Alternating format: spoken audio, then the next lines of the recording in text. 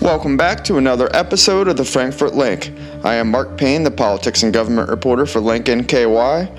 I am coming to you from Frankfort, Kentucky, where I am covering the 2023 Kentucky General Assembly legislative session and bringing you the political news that matters most in Northern Kentucky. The Frankfort LINK is sponsored by Roebling Solutions.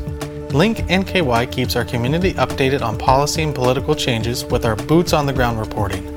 However, it can be overwhelming determining how your organization should respond in an ever-changing political climate. Roebling Solutions, led by Shane Noem, uses a decade of experience and relationships working with all levels of government to help their clients achieve specific policy and political goals. Whether it's State House or Courthouse, Roebling Solutions will help you bridge business and policy. On today's episode, I'll talk about a subject on the minds of many Kentuckians: legalized sports betting. Sports betting is alive in Kentucky's State House after a legislator filed a bill on the final day for House bills to be introduced during the 2023 legislative session. Representative Michael Meredith, a Republican from Oakland, filed the bill, which he said is different from last year's legislation. The new bill removes online poker, fantasy sports, and instead it focuses solely on sports wagering. We started substantially with the similar bill that Representative Koenig had filed, removing online poker, removing fantasy sports, and focusing solely on sports wagering in this bill. Over the last 2 or 3 months, we have developed a little further in working with the industry, working with the tracks, working with the Horse Racing Commission to make sure that the regulation is done correctly, to make sure that we are updated to what is an emerging industry across the country and have the definitions and the issues correct in the bill. And again, working through this over the last 3 months, I was hoping to file this a couple of weeks ago, but we got down to the final days of the session and the final days of putting a bill in, and got the final draft yesterday from the drafter with everybody's comments and concerns involved.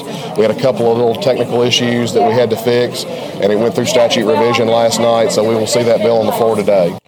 Last year, House Bill 606 died in the Kentucky Senate despite last-minute maneuvering from former Northern Kentucky Representative Adam Koenig, the bill's sponsor.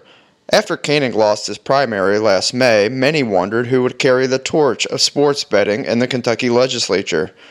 Meredith picked up the baton. In House Bill 551, it clarifies the Horse Racing Commission's regulatory authority and structure, allowing the tracks to be the main licensees, but also allowing them to contract with 3 sports wagering companies instead of it being just one like in previous bills. Tax rates will also be the same, 9 3/4 on in-person bets and 14 1/4 on mobile and online bets, which were included in last year's House Bill 606. The way the new bill is written, for the first 12 months, users will need to register their account at a track, but then users will be able to wage their bets remotely. While the bill died in the Senate last year, the makeup of the Senate has changed, and Meredith believes they might have some additional support, though he wouldn't comment on potential votes. I feel like with just sports wagering, we are able to pick up some votes in the Senate that we wouldn't have had previously. Obviously, the bills passed the House in last year's session, but I think this will give us the opportunity to get the votes in the Senate that we need to get. As far as big changes, not a lot. Like I said, just clarifying what the Horse Racing Commission's regulatory authority and structure is, allowing the tracks to be the main licensees like in the past bills, but also allowing them to contract with up to 3 sports wagering companies instead of it just being one like it had in previous bills. But again, just focus solely on sports wagering. Tax rates are going to be the same as in the previous bills, 9 3/4% on the in-person bets, 14 1/4 on the mobile online bets. All that stuff is carried over from 606 from last year. For the first 12 months of the program, from the day we passed the bill and it goes into effect, you would have to go register your account at a track according to the way the bill's written right now. After that, you would be able to bet remotely from your phone. And I'll be honest with you, I think this is not just an expansion of gambling. This is about regulating something we already have in the state. If you look, estimates are that there's about $1 billion bet each year in Kentucky, illegally and unregulated through Bovada, corner bookies, and all the other different groups that are out there. This bill will bring that into a regulated space, and it will also allow us to take advantage of the revenue that's being derived in all of our border states right now from Kentucky citizens crossing the river, crossing the borders to go bet in Indiana, Ohio, West Virginia, Virginia, and Tennessee, Illinois. We also talked with former Rep. Adam Koenig, who now serves as the first ever executive director of the Kentucky Quarter Horse Racing Association. Well, I haven't read the bill, actually, but it's my understanding that one change I think is a positive is that every operator will have the opportunity to have 3 skins. So there'll be multiple operator options. So I think that means is that you'll be able to, like, Ohio has 30-some providers. We have 9 licenses, so that would enable 27 different providers. It would provide more competition. That's certainly a good thing. As far as taking out daily fantasy sports and poker, look, daily fantasy sports happens in the open with American companies. That was merely a regulation and taxation and consumer protection arm. And, I get the poker thing. There was occasionally some consternation on that. And Representative Meredith is in the fray and doing the negotiations with the Senate and other members. If he felt that's increases chances of passage, then I trust him. He and I are very good friends. Yeah, I think that he mentioned, some of those changes were made to increase the likelihood that it would, be able to make it through the Senate this year. It passed the House last year, it died in the Senate. And so do you think with those changes to the bill, it has better chances this year? I'm sure it does. I trust Representative Meredith to, come up with a bill that increases its chances. But I think the results of the last election probably does more to increase its chances. I think the bill picked up a few votes in the Senate, and that's going to be important. Now, whether this year is that year, we don't know, but I think next year, if not this year, is a pretty good opportunity. Of course, I spent 4 years being very optimistic about it, so I wouldn't take my prognostications. What votes do you think, with the last election and the Senate changing the makeup a little bit, what specific votes, can you mention those that you think, possibly picked up? I'm not going to put anybody on the spot and speak for them.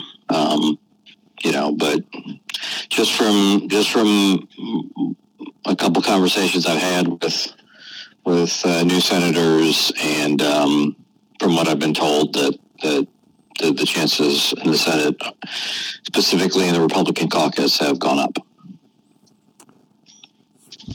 Last year on the last day of the session, we saw some maneuvering of the bill. So it was originally in the Licensing and Occupations Committee. It moved to former Senator Will Schroeder's committee.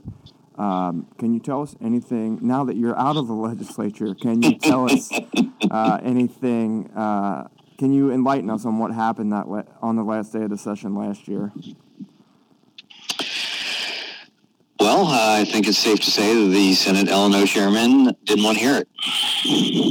And so it got moved to some place where we had a willing chairman. Gotcha. I asked, and so the chair of the L&O committee is Northern Kentucky Senator John Schickel.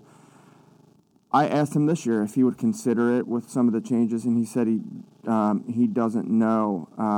Do you think that bill could potentially fare better if it reaches a different committee? Oh, I don't know. Too many moving pieces. I've been out of it now. The Senator Thayer would certainly be the one to be better able to answer that question. He's always been supportive. He's been my partner over there, and so needs to be done to maximize, I think, the chances for it to pass either this year or next year. Now that you have this outside perspective, again, being outside of the legislature this year, what would it mean if a sports betting bill were to pass in Kentucky? Obviously, we saw at the beginning of this year, Ohio now has sports wagering. What would this bill mean for Kentucky? It would mean that we are going to treat adults like adults who can make their own decisions with their own time and their own free will and their own money.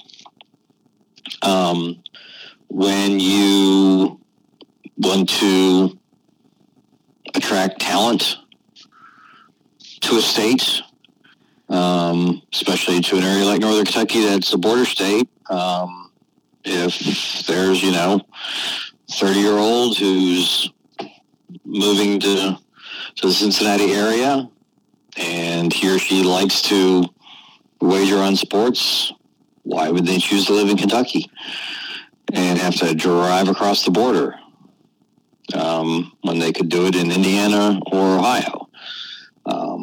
There's just a lot of reasons to do it, but for me, it's always been allow grown adults to do what they want to do with their own time and their own money. House Bill 551, the new sports betting bill, will now head towards a committee in the House. It's unclear when that will be, but Representative Meredith said he expects it sometime the week of February 27th. That's it for this week on the Frankfort Link. I am Mark Payne, the politics and government reporter for Link NKY. As always, you can read more of my reporting as well as the reporting of my colleagues at linknky.com. Now that you're up to date on this week's happenings in Frankfort, head over to roblingsolutions.com and schedule time to evaluate your organization's lobbying and governmental needs. They're here to help you bridge business and policy as well as bridge Northern Kentucky with Frankfort.